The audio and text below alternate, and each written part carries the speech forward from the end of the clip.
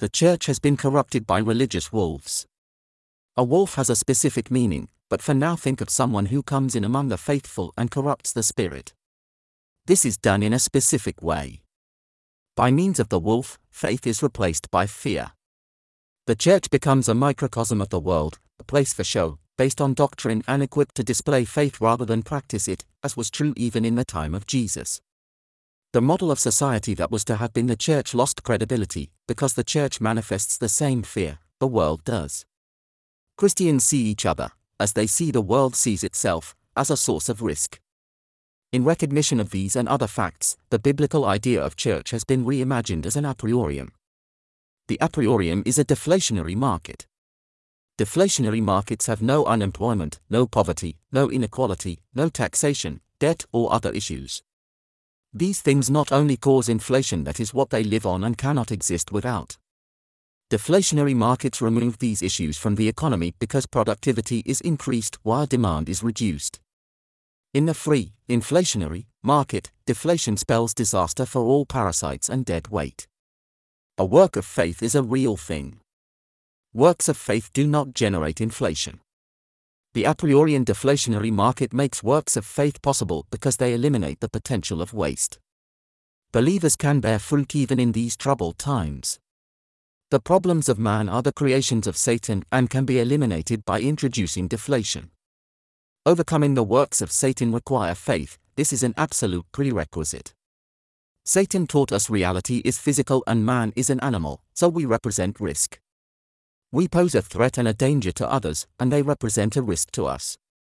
To reduce the risk and level of threat, society imposes regulations on us, but more importantly, on the market. The market is the interface of man. It is where we meet and exchange property. These regulations seem to reduce the threat that each person represents and reduces the fear we have of others. These regulations appear to protect our property from random search and seizure. Man, the animal, must be caged in by a regulatory framework of laws so he acts in a fair and predictable manner. To regulate and enforce these laws requires power disparities.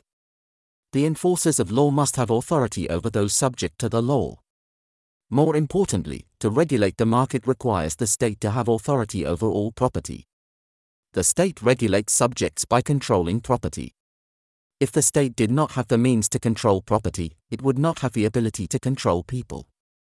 But, and this is the real problem, to control man and to control property, the state ultimately must regulate the market.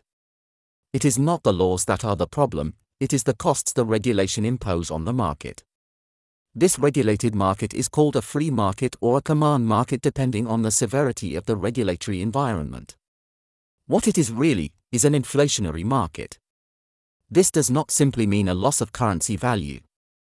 Were it all so simple, the regulatory apparatus must be paid for. To give the state the power it needs, it has to have supporters, who must be paid for their allegiance. The mission of Satan is to regulate risk and fear out of existence by creating a one-world state which owns and controls everything by creating inflation. Inflation is not random or non-specific, it has a very specific and targeted impact on the economy and us. But there is no mechanism in this system which the state creates which ameliorates the risk the state and its regulatory environment create.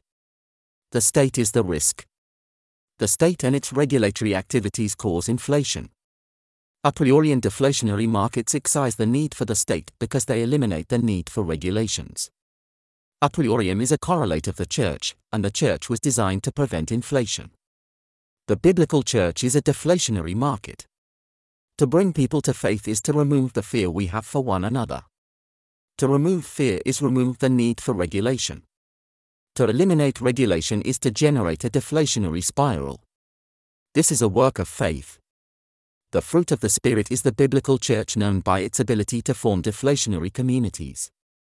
There is nothing subjective about all of this. It is all empirically demonstratable and testable. A priorium is an algorithm or procedure that transforms fear into faith and works of the flesh into works of faith, while deflating the economy. Deflation forces us to turn from competition to an economics of cooperation. The greatest manifestation of fear is the ownership of property, or what economists know as commercial property.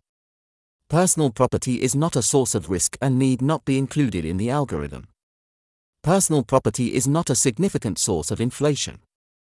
Eliminating personal property would not help with deflation. If the accumulation of property represents the fear we have for one another, the divestment of property manifests trust. A priorian deflators are built by divesting oneself and one's church of inflationary factors. The a priorian algorithm for creating a deflationary market. A priorian deflators are organizations created to deflate the economy. A priorian deflators are formed when a few persons come together in faith. Coming together in faith is coming together to induce a deflationary spiral. The first step is a pledge to establish a deflationary economy. An a priorian models and manifests the faith of the founding members. Each member transfers assets to the a priorian. These assets reflect the commercial aspirations of the members.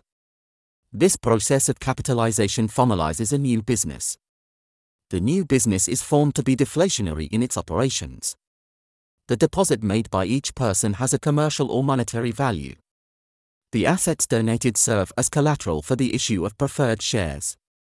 Preferred shares represent the equity of the organization. Each depositor is credited with preferred shares equal to his or her contribution. Preferred shares represent equity and double as a deflationary currency.